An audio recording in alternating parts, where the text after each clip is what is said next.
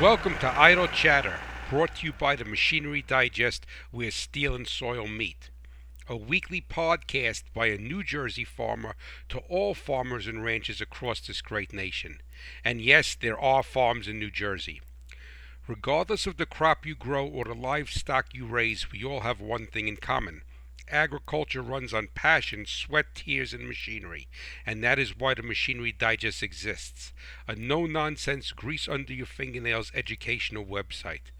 It was created to provide a transfer of knowledge so that you can maintain, service, and most importantly, understand today's complex farm equipment.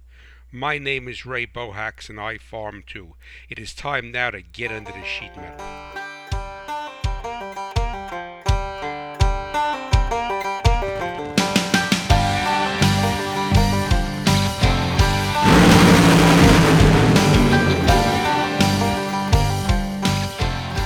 Hello, my friends, and welcome to Idle Chatter. Ray Bohacz here, your humble host. I always say that because I am humble. You can't not be humble living on a farm in New Jersey on Cat Swamp Road.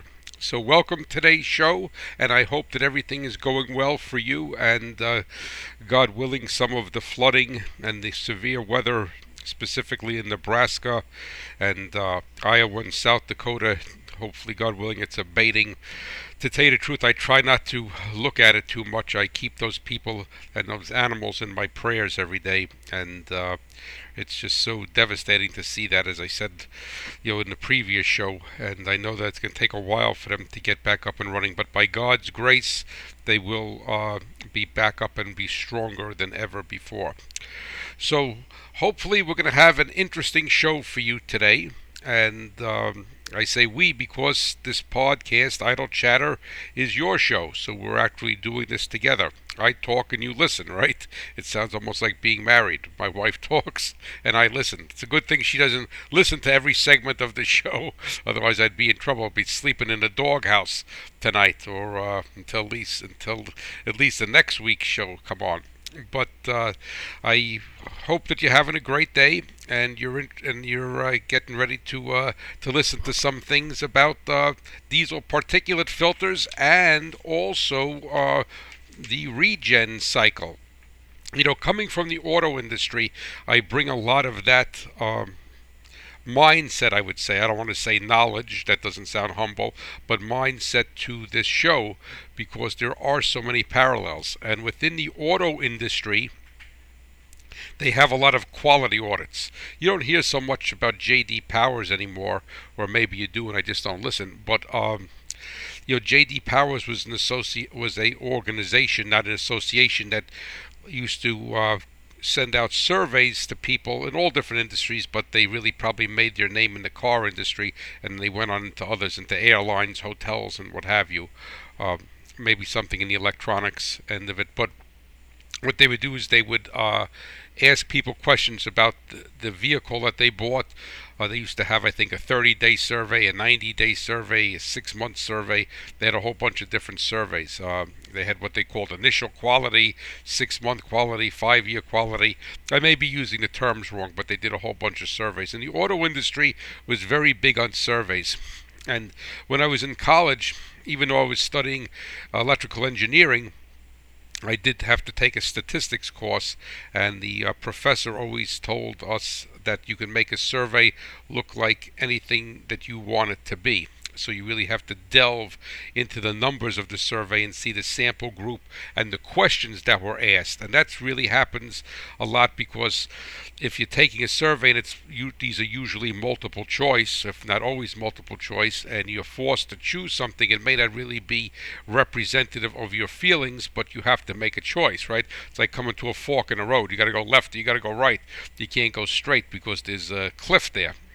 So the auto industry is very big on these surveys, and different car companies play them to their advantage. And I don't blame them for that, because what they're saying is not untruthful, but it's a snapshot segment. So to get back on course here, what would happen is that they would have the industry, meaning the auto industry, was very big on initial quality, and then I think about 90 days out, and then 180 days out. So the honeymoon period is already over, right? When you first get the car with a new piece of equipment, the honeymoon period is probably the first 30 days, and then after that, the honeymoon doesn't seem so sweet anymore. Lots of times when the first payment comes due. But what they would do is that they found is that uh, their ratings could be dinged very greatly by something that is so inconsequential. And to tell you the truth, Ford suffered greatly from this. They were up in the top few, I think the top five, maybe two or three on a survey, top one or two or three traditionally, and they came out with their sync system, which integrated your cell phone to the car. And there was I don't believe that there was truly problems with the sync system. I think that the phone designs were changing so quickly, and the car manufacturer couldn't put that into production, and a new phone would come out, and somebody would try to sync it, and they would have a problem with it. And so what would happen is that the vehicle's rating would drop down dramatically in the initial quality survey, and Ford suffered greatly from this because the people were complaining about the sync system. And there was nothing wrong with the car. It was probably more the telephone or just a lack of being able to communicate. But they gave the car, but that skewed the ratings very to the low side because of a telephone issue. And there was not a problem with the engine, the transmission, anything else, squeaks, rattles, water leaks, but they took a big hit on that. And the reason why I'm telling you about that is because if you look at modern diesel engines, and I'm going to say diesel engines throughout this show if I don't forget and say something else as I'm talking, but modern diesel engines usually get a poor rating if there was some sort of survey like that, or if you were to query someone who owns a modern diesel engine. And lots of times they would take a hit on the perceived quality or perceived image of that engine application, be it in a pickup truck or a piece of farm equipment. And that was simply due to the regeneration of the diesel particulate filter. If you were to look at Tier 4 engines, that the majority of complaints or dissatisfaction that the consumer has with that purchase is with the regeneration cycle. The other aspects of the Tier 4 system really are invisible to the client, to the owner of the piece of equipment, other than adding some diesel exhaust fluid every now and then. But everything else is quite invisible, but all of those benefits become lost when people start to discuss the regen cycle. So that is what today's show is going to be about. And a few weeks back, if you look on the archives, either on my website, on the Farm and Rural Ag Network, or on Carbon Media, you will see that I did a show on Tier 4 systems. And I think I called it Do You Suffer from Tier 4-itis? And you may want to go back and listen to that again. But that was a basic overview of Tier 4, while today's show is just going to take the one component, which is the regeneration cycle of the diesel particulate filter. So, and that is, like I say, the source of most dissatisfaction with this modern equipment, and that that carries over to everything. And what the public ends up doing is they paint the whole Tier 4 system with the same brush and give it a black eye. And I'm not going to say that it deserves the black eye, nor am I going to say that it doesn't deserve the black eye. But coming from the engineering community is that when a company brings something to market, especially today because of the competitive marketplace, is that it's not usually half-baked or three-quarters baked. It's usually nailed right down. And if there is an issue, it is usually a vendor problem. In other words, the vendor changed the specification on a part they were making and no one caught that. They took it upon themselves. So that would be akin to, let's say, like you have a hired man on the farm, and you tell him, okay, go out and spray that field and burn that field down with some glyphosate, and I want 2 quarts per acre. And when he gets out into the field, he finds out that he doesn't have enough product with him to spray 2 quarts per acre. So instead of going back to the shop or to the storage shed and getting some more product, he decides that 1 quart an acre will be good, and he changes it to 1 quart an acre, 1 quart per acre, and he sprays the field. Then you come out a week or two later and you say, man, we're not really getting a good kill here. What happened? I thought with 2 quarts per acre, and you start to go crazy. You say, man, are we having glyphosate tolerance resistance here? And what's going on here? And then you find out that he says, well, boss, I only sprayed 1 quart per acre because I didn't have any more with me, and I know you wanted to get it done because it was going to rain the next day, so I made the decision to spray 1 quart per acre. And the result is that you didn't have a good burn down, and now you're suffering with these weeds. Well, that happens within the engineering community, and specifically today, and specifically with the agricultural industry. It happens to a great extent with the car industry, but not as much as the agricultural industry. And the reason for that being, I'm saying agricultural machinery, for the reason for that being is that the car industry still makes more of their own parts and does not sublet them out to suppliers than the ag industry. The ag industry basically is almost an assembler, and they do manufacture a certain percentage of their own parts, but historically they have become assemblers. And granted, that part is dedicated to that machine that they're giving. Like John Deere is giving a blueprint to someone to make a bracket, but that bracket oftentimes, or that solenoid or what have you, is not made in-house. Whereas, and the car industry has been doing that for a number of years, outsourcing and just designing and assembling and not creating everything. Whereas for instance, as an aside to this, there's probably not a car manufacturer in the world that makes their own glass anymore. And whereas years ago, as far as the American brands are concerned, they all had their own glass factories. Maybe AMC did not, but Chrysler, Ford, and General Motors definitely made their own glass, and today they do not.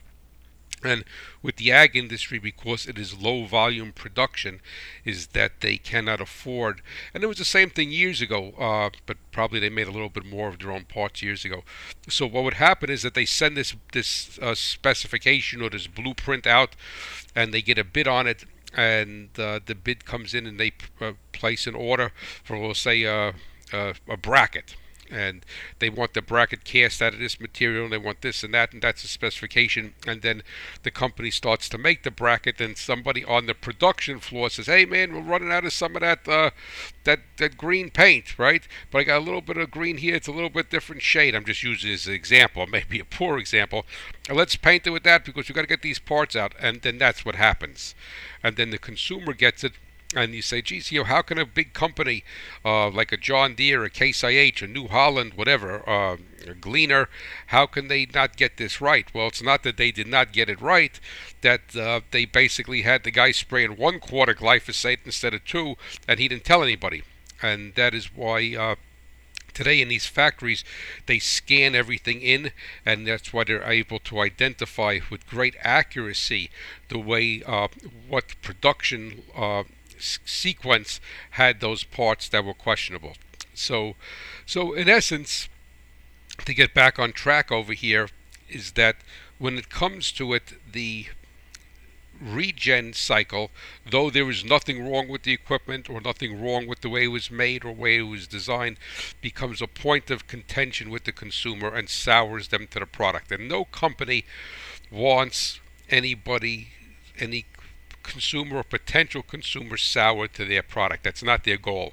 Their goal, like any business, is to exchange whatever they make or sell for your money.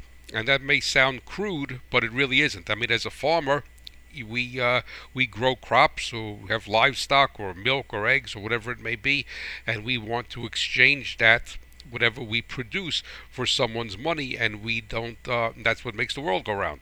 Right, so it's not bad, but it is a point of contention as far as the regen is concerned. So let's discuss that, and we'll get you all straightened out on that today, and you'll understand that in probably 99% of the time, you go look in the mirror, you're the one who is responsible for the excessive amount of regens or regeneration problems. So don't get your dander up. I'm going to tell you how to fix that. And we also have a letter today. I've been negligent the past couple of weeks on putting in, because I've been running long, putting in a special delivery letter, and we do have one today, and it's I think the gentleman is from overseas. Oh yes, he's from the Philippines. Cebu, Cebu, Philippines, and he has a Mitsubishi, an ex military Jeep that's made by Mitsubishi, and he's having a problem with that. So it's got a diesel in it, a 2.7 liter diesel from 1980. And so it should be, we'll see if we can help him out. And even though it's a Mitsubishi specifically, back then a diesel was a diesel and really didn't make much difference, just like a gas engine. There was so much commonality between them that there was a lot of overlap in the diagnostic procedures. And to tell you the truth, I probably seen one of those Jeeps on an old World War II movie, but never physically worked on one. But that won't make any difference. We'll hopefully steer him in the right direction. So basically, in essence, let's talk about the diesel particulate filter. And almost every diesel engine today will have a host of emission control devices on it. It'll have, historically, it will have an EGR system, which is exhaust gas recirculation. It will have a diesel oxidation catalyst. It will have a diesel particulate filter, and then it will have a selective catalytic reduction system. Sometimes I make a mistake and I call that supplemental catalytic reduction system, because back years ago when these systems were being designed and coming out, that it was referred to that, but collectively through the Society of Automotive Engineers, which is also akin to part of with the agricultural engineers, is that they've decided to change the name and call it selective instead of supplemental. And that's why sometimes you'll hear me call it supplemental, because that was its original name many, many years ago. So we have this, and we have these after treatments in the exhaust, and anything that happens, as I said in my Theophoritis show a few weeks back, anything that happens after it leaves the port of the cylinder head is basically a band-aid approach to clean up what did not happen in the combustion chamber. All right, so now, if we make an analogy, to a soil test, and I'm going to be doing pulling my soil samples actually today. It's about 45 degrees and sunny, and we haven't had much moisture in the past couple of days. So, when I go out into my field, and over the years as I pulled soil tests and got my soil healthier, that the tilth of my soil has improved dramatically, and it has improved to such a level that it's almost not like the same farm anymore. Now, I could kind of quantify that in the organic matter percentage and a change in the CEC, the cation exchange capacity, but I cannot quantify, nor can anyone quantify, the difference in the tilth of the soil and the tilth, the feel, the way it responds. It's not getting hard and what have you, which is a culmination of many different things. That truly is unquantifiable. I can't put a metric on it. I can't say that there's a number to it, like you could say with organic matter and with CEC, that you could actually put a number to it and go from there, or base saturation or what have you. But collectively, if you look at my organic matter went up, my CEC went up a little bit, and as you all know, that changes very, very slowly. It's very easy to wreck it, but it is not easy to fix it, and we did a good job when my father was alive to wreck it. And but the fixing process is very slow. But what I really saw with this, and it comes into play with the regeneration cycle, is that if you were to talk to someone who's a very, very knowledgeable agronomist and everything, and they look at the numbers, and they say, okay, fine, well, you only went up this much, a little 0.2% on your organic matter, and maybe 1/10 on your CEC or what have you. And I looked at that also, but I said to myself, hey, I don't care what those numbers say, and I'm not ignoring them, but I just know that this soil is so spongy now that I could go in there when we hand harvest our sweet corn, and I could go in there, I could take my pocket knife out and stick it in the soil, and I could grab the soil with a shovel, and I could feel it, and there were these unquantifiable differences in the soil that the soil test did not show. And the reason why I'm using that as an example is because if you were to talk to a person in the engineering community for any one of these diesel engines, whether it's a road vehicle or whether it is a piece of farm equipment, that they're basically going to talk in quantifiable things. They're going to talk in metrics, and then they don't go in most instances they don't go into the unquantifiable range that I'm talking about. I don't care what my soil test says. My soil is so much better and so much healthier, and the structure of my soil is so different, but I cannot put a number on it. And that's really what I'm gonna use today to give you some not hints but some facts about how you could minimize and reduce the length of regen of the diesel particulate filter. All right, so now you have to look at, and just to get back to the different emission control strategies, is that on an engine produces, a diesel engine like a gasoline engine produces a whole host of emissions. It produces CO, which is carbon monoxide. It produces HC, which is hydrocarbons. It produces oxides of nitrogen, which is NOx, and it produces particulate matter.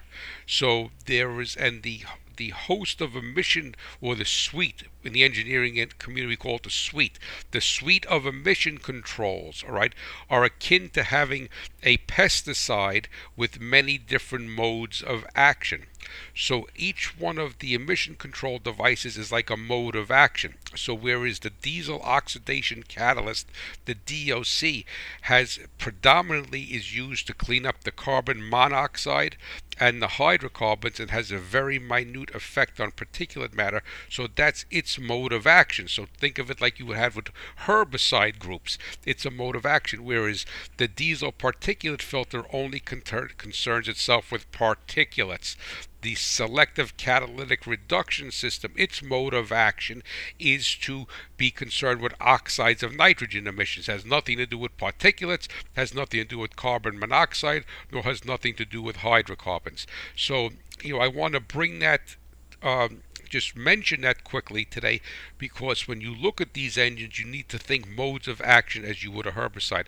And the mode of action, what we're going to be controlling with the diesel particulate filter, is we are going to be controlling particulate matter, which to a layperson's term is soot. All right?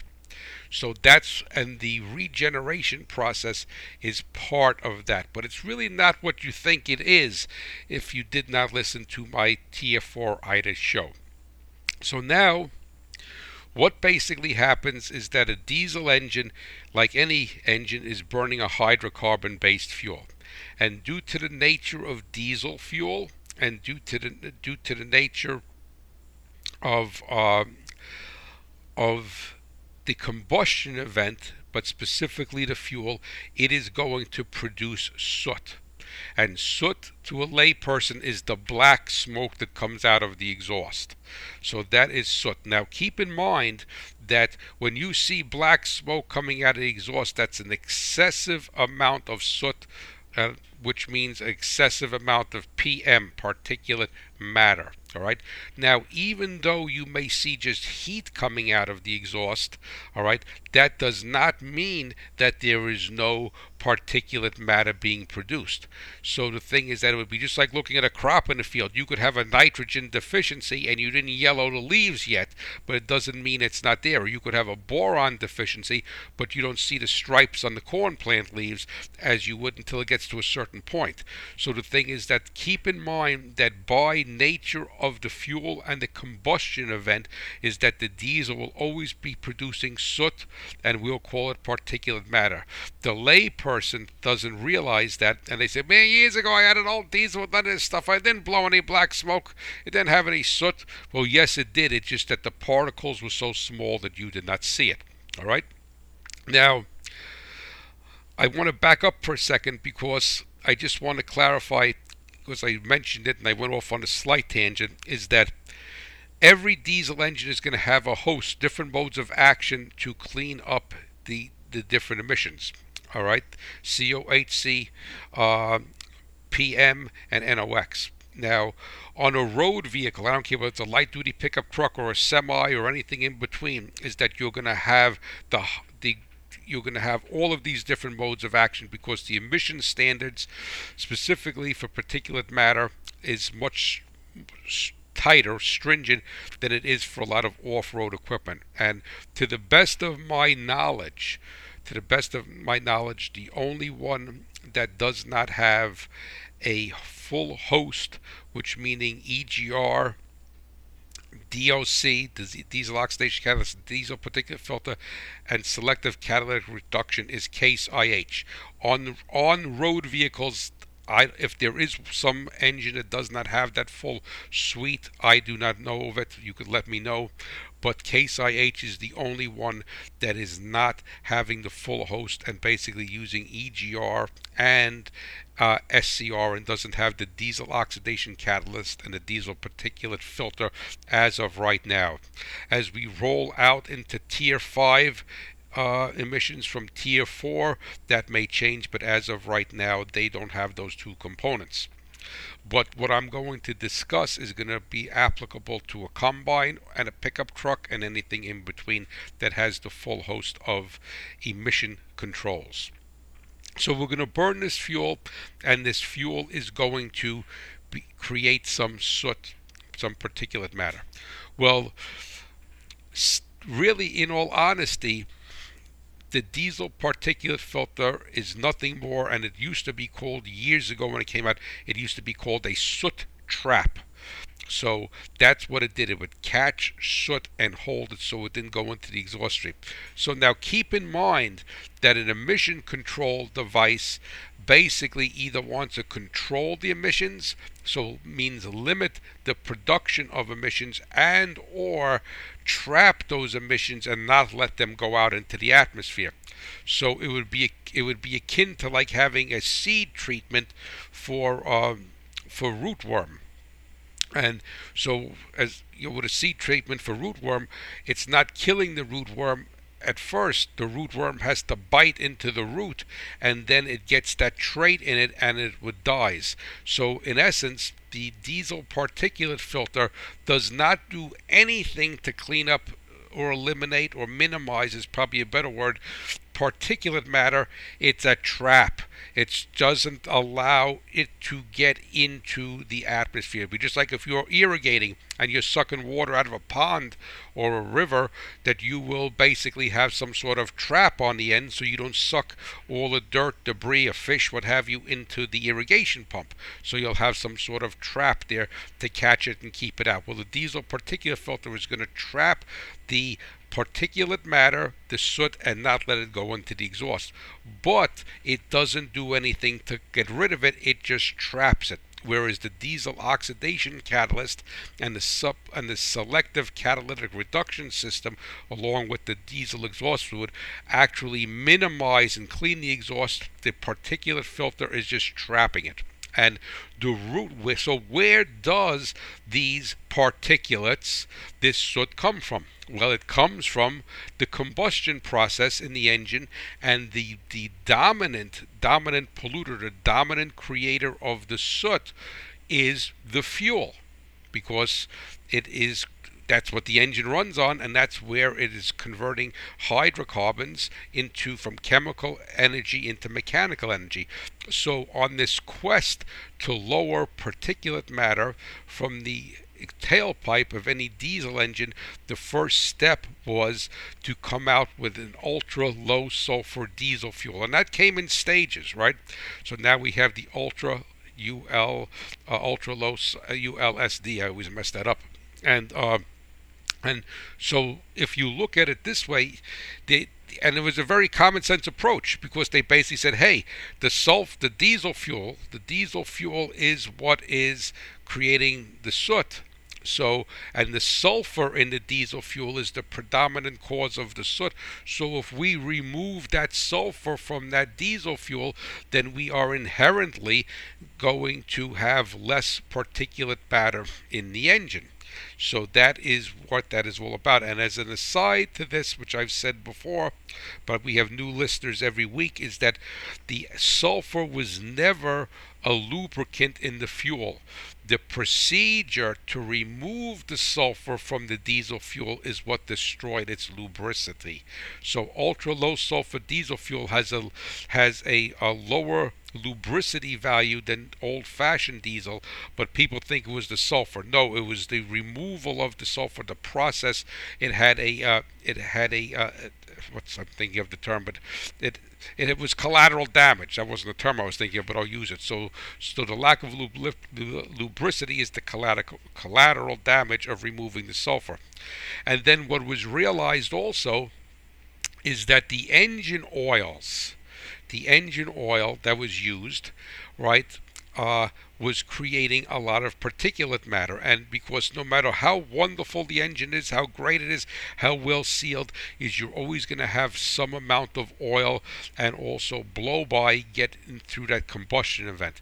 So the first two areas of attack are on the reduction in particulate matter was the removal of the sulfur from the diesel fuel, and then the newer later oils like the API CJ4, and then whatever later standards they have.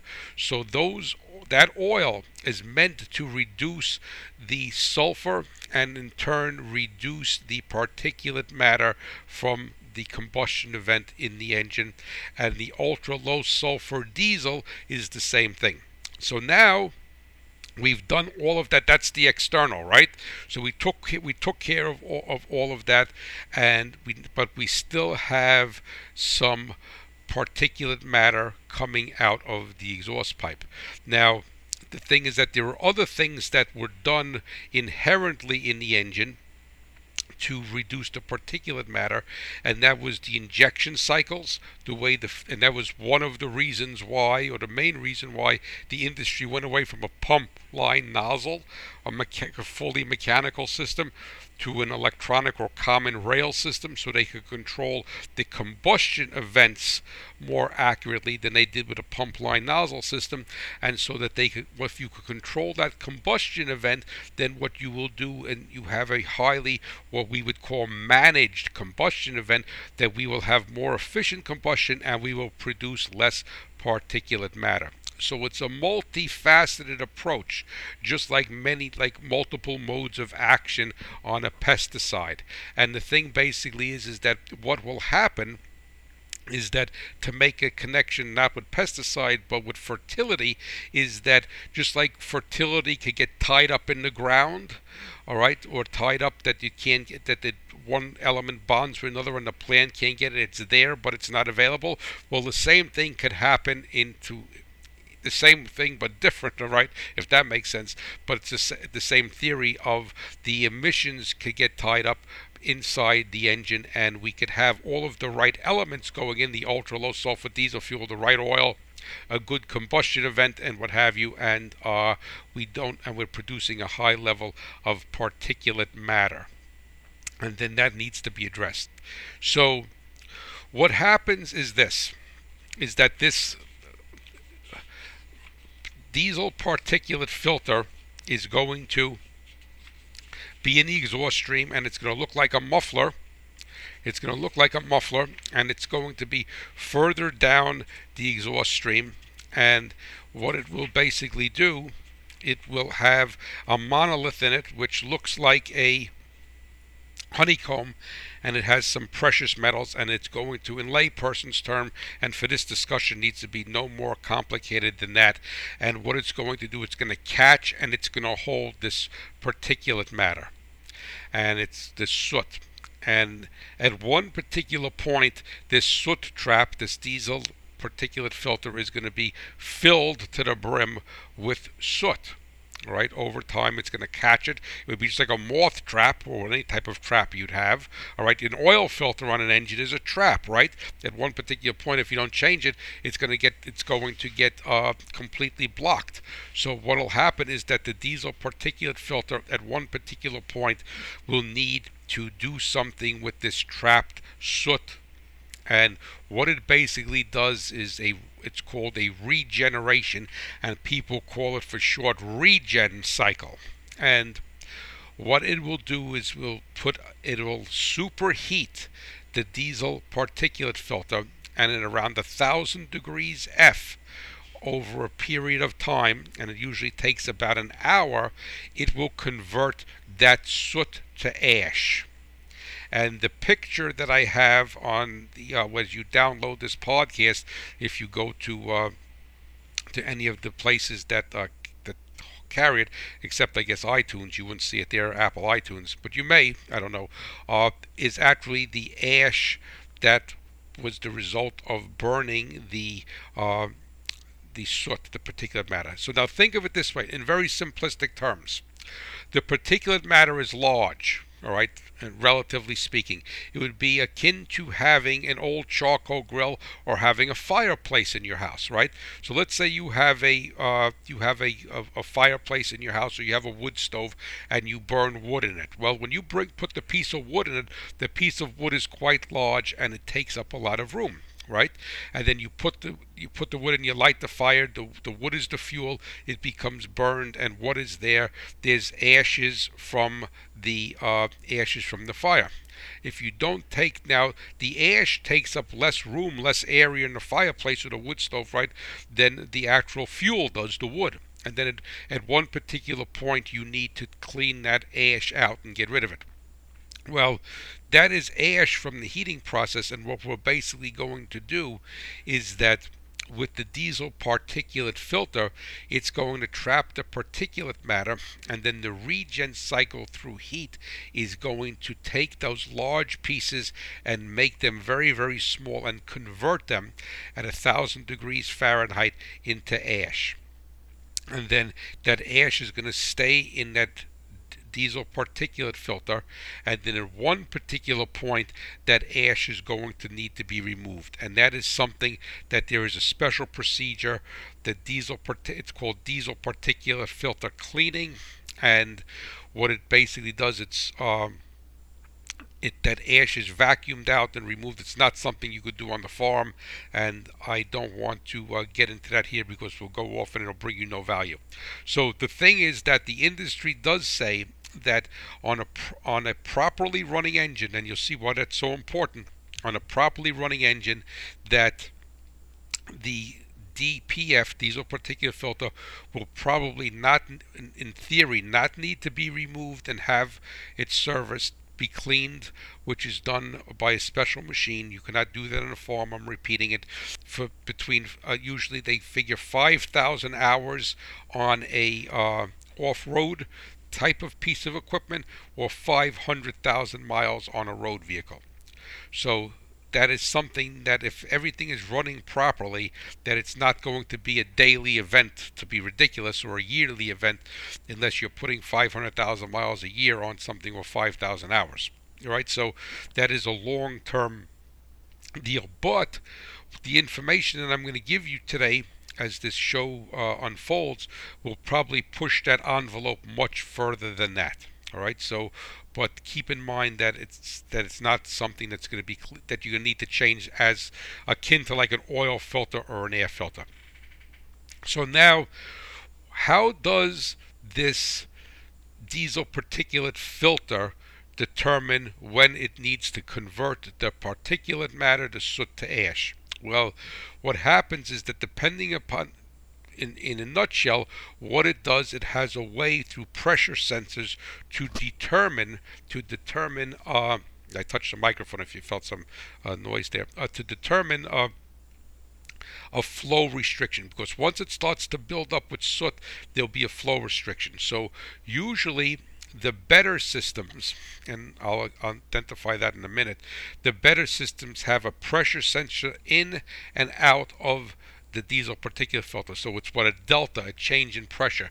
So it reads the pressure drop across that system. And once the pressure drop gets too high, then the differential gets too high, it says that a regeneration cycle needs to be evoked, and that regeneration cycle, again, I'm keep repeating this, is not the removal, but the conversion, the burning of the particulate matter to make it into ash, which takes up substantially less room and improves and regenerates or brings back the flow rate of that exhaust system. So now that's what it's all about. Now, some lesser systems, and what I mean by lesser is that usually the earlier systems, and I think they kind of found out that didn't work too well, had an algorithm in the engine control system, that the ECM, and basically looked at gallons of fuel consumed and the running hours, and maybe something else, how many cold starts it had, or warm-up cycles, as an aside to that. And it would command a regen cycle based upon that, and had no way to measure whether there was a flow restriction. Most manufacturers are getting away from that, because what would happen is that you would have a consumer on any diesel engine, and the scenario that he was using that engine under, be it a road vehicle or a piece of farm equipment or a stationary engine, was evoking a lot of regen cycles when there was really nothing to convert. It'd be like you brushing your teeth every 5 minutes. All right, so the thing is that, so they kind of, almost everybody went, that I'm aware of, went to a delta P, delta pressure sensor, but a lot of the earlier engines and earlier tier 4 systems had just a algorithm for the amount of running time. So many hours of running, so many gallons of fuel consumed, and we're going through a regen, whether it's dirty or not. And then, but the better systems now, or the more accurate systems, are looking at pressure. So the thing basically is that if you are looking at pressure, so that was one of the dissatisfaction areas that people had with the early tier 4 engines, and predominantly in pickup trucks, because a lot of manufacturers did not put the additional cost into having the pressure sensors, and basically did the regen cycles based upon the usage. And sometimes they were correct, and sometimes they were not correct. And when these systems came out, people complaining that they're going through a lot of regens, using a lot of fuel and what have you, and they kind of went away from that. Most farm equipment that I know of uses pressure sensors, but like I said, I may be wrong. You may have something out there that does not. So now it's important for us to understand the regen cycles, because there's 3 different types of regens. All right, so the regen, as I was saying, can be evoked by either a rise in pressure, which is going to identify that it's soot loaded, or an algorithm based upon running hours, fuel used, and time under load. And to repeat, the best system, the most accurate, is to monitor pressure. So now, based on the particulate load that is sensed, the regeneration can be evoked in 3 different ways. All right, so there's 3 different type of regen cycles, and the most benign one, meaning that you don't even know what's happening, is called a passive regen, and that is your goal. That is your goal, to have a passive regen. And the passive regen means that the engine is being operated with enough load to create an internal temperature in the diesel particulate filter to convert the soot to ash, and that is around 1,000 degrees. So if you're, let's say, you're pulling a chisel plow, and I always like to use that in hot weather, and this engine is working all day long, and what could happen is that you could basically create a passive regen, that it is going to be able to burn off that particulate matter and turn it to ash, unbeknownst to you. All right, but the engine needs to see that amount of, or the DPF needs to see that amount of exhaust heat for about an hour to be able to completely convert that soot to ash. Now, the next type of system, which is a little bit more intrusive, is called an active system. and that means that the passive conditions are not met, then what is going to happen is that the system has what they call a HC doser, a hydrocarbon doser, and what it does is it shoots diesel fuel into the diesel oxidation catalyst, which is prior to the diesel particulate filter, to use it as a furnace to create enough heat, because the next thing right in line, it could be 6 inches away, is the diesel particulate filter. So it shoots fuel into the DOC, confusing, right? All letters, all right, to be like a furnace to send the heat into the diesel particulate filter to burn off the particulate matter and convert it to ash. And this will take about 1 hour.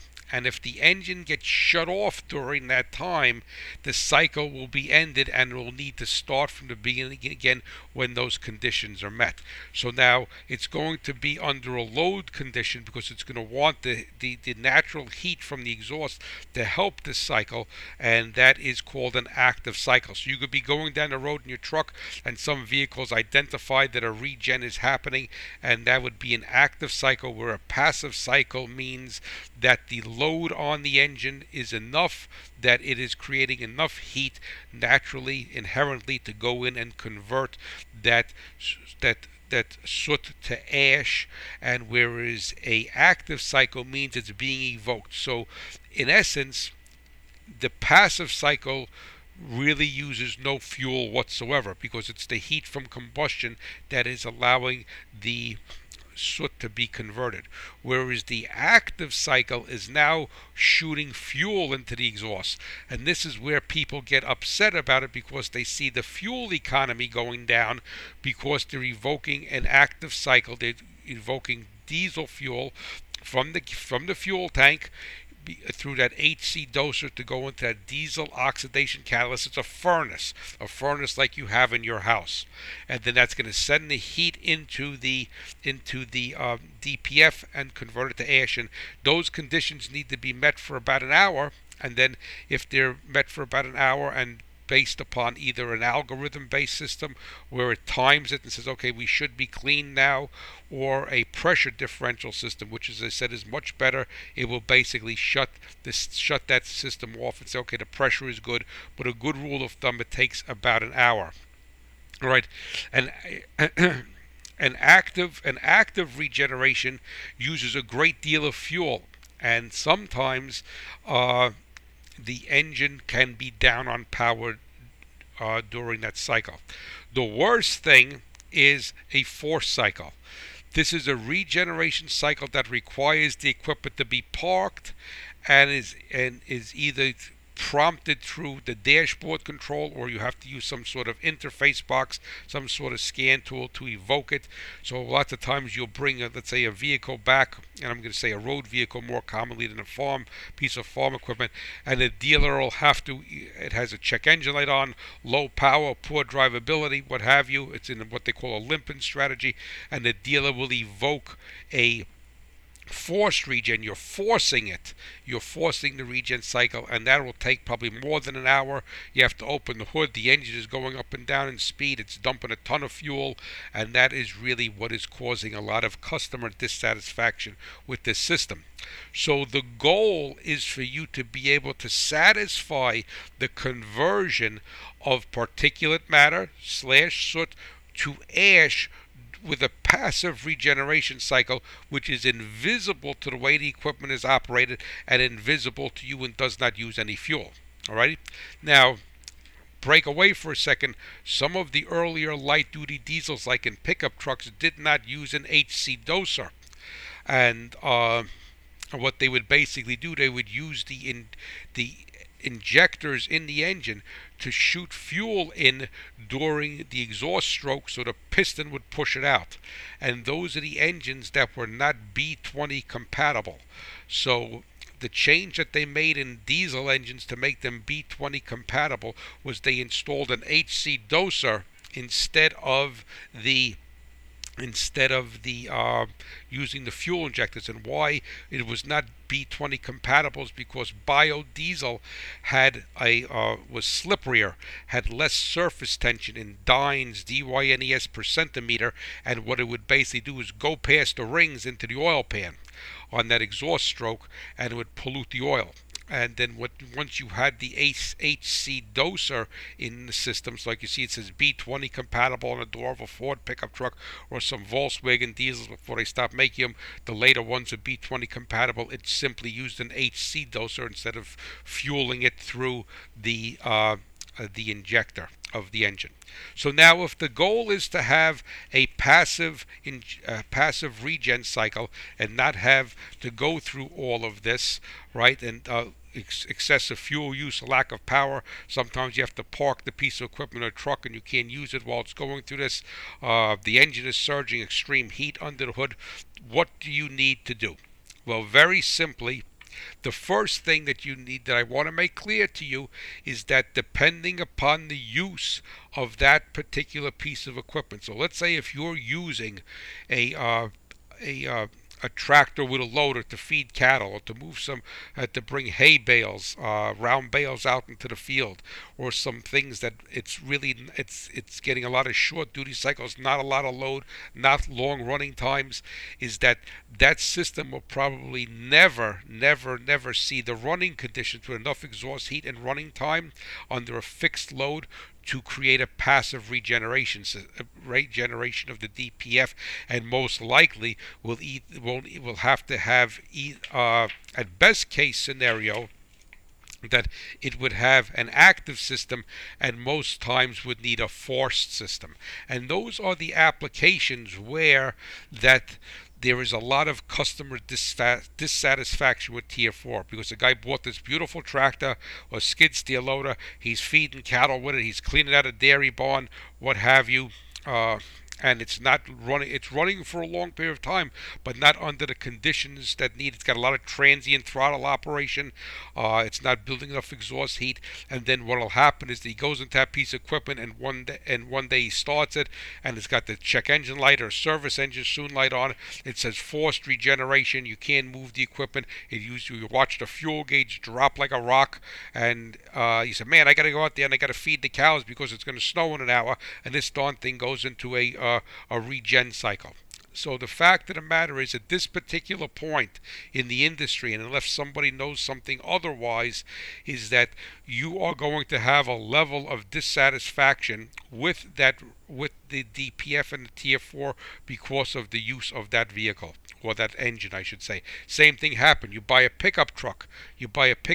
And you go use a short cycle, start it. All right, that's going to build a lot of particulate matter. It's going to fill the DPF very soon, in short order, and it's going to not have the conditions, and it's going to need to be parked. So what you can do, if you have that type of use, you can't change your operation.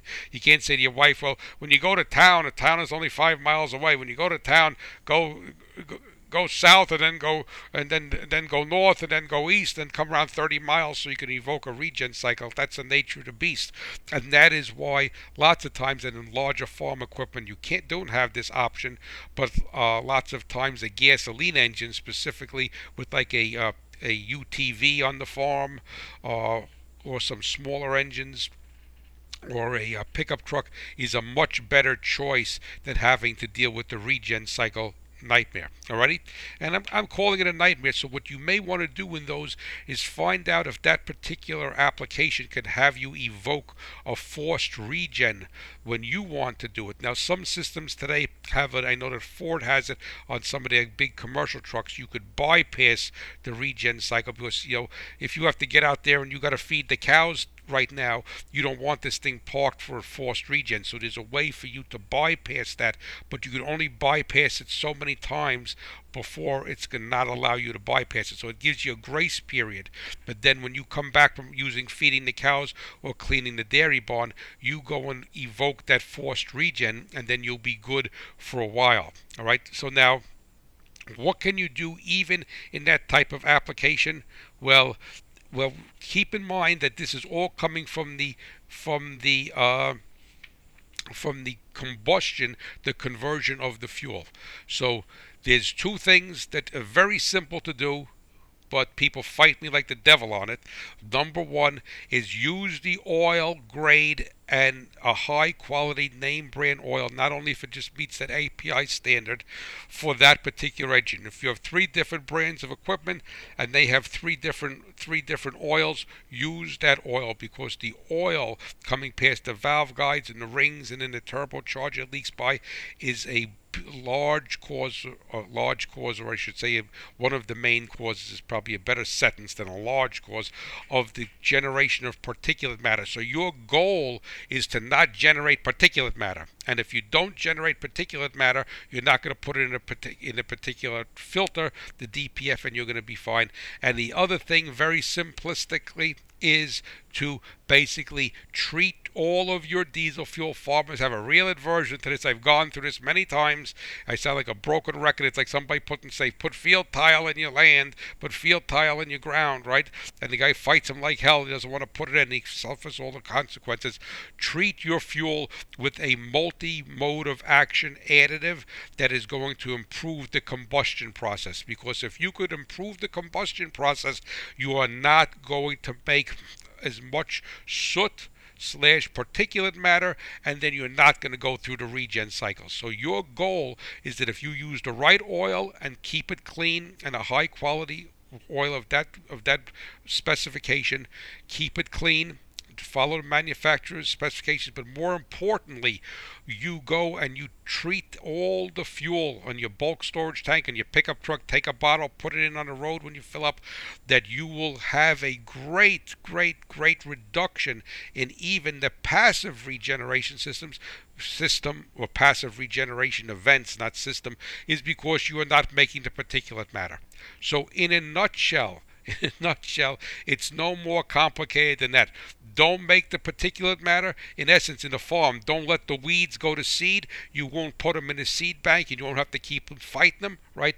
Don't reduce the amount of particulate matter you make, and then you will have a very invisible Tier 4 engine experience, and you'll love the engine because it runs great. The fuel control is very managed, so they're very quiet, they're smooth, they're what have you, but the regen cycle is really what the issue is. And if you have a use that is short duty cycle and not going to meet that, still additize the fuel to make less, and then find out, look in your owner's manual, talk to your dealer, whether you could bypass the cycle one or two times and then do the forced regen when it is convenient for you, not convenient for the computer on the machine. And that is basically it. It is as simple as that, and there's no reason why you can't do it. Alrighty? And that will make your Tier 4 piece of equipment invisible to you, and you'll go from a hate situation to a love. Alright, any questions, please feel free to contact me at hotrodfarmer@farmmachinerydigest.com. And now our special delivery segment with our letter from the Philippines is brought to you by Firestone Ag. And Firestone Ag was founded by Harvey Firestone, and he was a fourth-generation farmer from Columbiana, Ohio.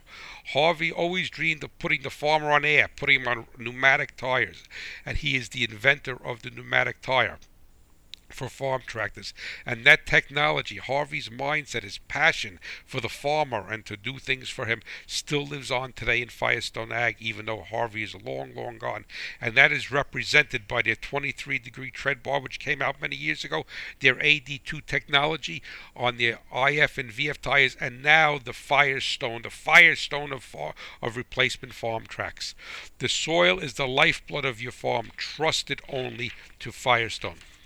So now, this man I'm going to read a letter. I'm going to cut it a little bit short because he put a lot of things in here that really aren't pertinent. So he has a Mitsubishi Jeep with a 4D R6T engine that suddenly lost RPM and won't he goes over tick over, excuse me, I guess that's the RPM, tick over when you try bleeding the injectors. his letter is kind of skewed. It's well written, but because of the language barrier. This happened suddenly when I was going home yesterday and also gave out a lot of black smoke. I crept home in low gear. I have I have looked at the following: fuel cap, fuel filter, air cleaner, turbo turns okay, and I can't feel any rough spots. The engine is all original. It needs the oil change, but I have never experienced this. My next course of action is to remove the cylinder head and have a look. So while I'm at it, do the valve, spring seals, and while the head is off. Any suggestions before I continue? Like I said, the letter is a little bit skewed, respectfully, but in essence, what happened is that he was riding with this Mitsubishi Jeep, ex-Japanese military Jeep, and he he had a problem. He had a problem where it lost power and it started to blow black smoke, and he couldn't do anything about it. The fuel filter, the fuel flow seems to be fine. Black smoke from a diesel, right? Soot, particulate matter, is partially burned fuel. White smoke, contrary to what people believe, is unburned fuel. I would have to say that he had a failure in his injection pump. Something happened in his injection pump, either enrichment circuit or what have you. Or I can't tell you. I don't know what injection pump is on there, but I really think that his name is Ian Pond. Mr. Pond, I really think that you're looking in the wrong area to remove that cylinder head. I would remove that injection pump, and at the same time I would bring the injectors, the nozzles with you also, just to have them gone through. But I truly feel that the problem is in the injection pump and not in the engine whatsoever. For the lack of power, the black smoke, the low-hanging fruit to pick first is the injection pump, and I would pull that pump off. It's a 1980 engine. I would pull that pump off and have a good pump shop go through it, and also while they're there, check the injectors and I really think that that's where the problem is. You're getting good fuel flow, so you don't know it's not the lift pump, you know it's not the filter. You changed all of that, the gas cap, and I think that you need to look at that injection pump. So I will send you an email. Because you may not be listening to this, I will send you an email. Hopefully, God willing, I caught you before you pulled that cylinder head off, because I do not believe at all that the problem is there. Listen, thank you so much for listening this week. I greatly appreciate it, and I hope you enjoyed the show, and always know that the Hot Rod Farmer is pulling for you, the American farmer and rancher, and my beloved, beloved America. So come back next week, and we'll see what we have. Next week, we're going to be talking about head gaskets and what you need to do to never make association with them, never see them. Have a blessed day, and thanks for listening. Bye-bye.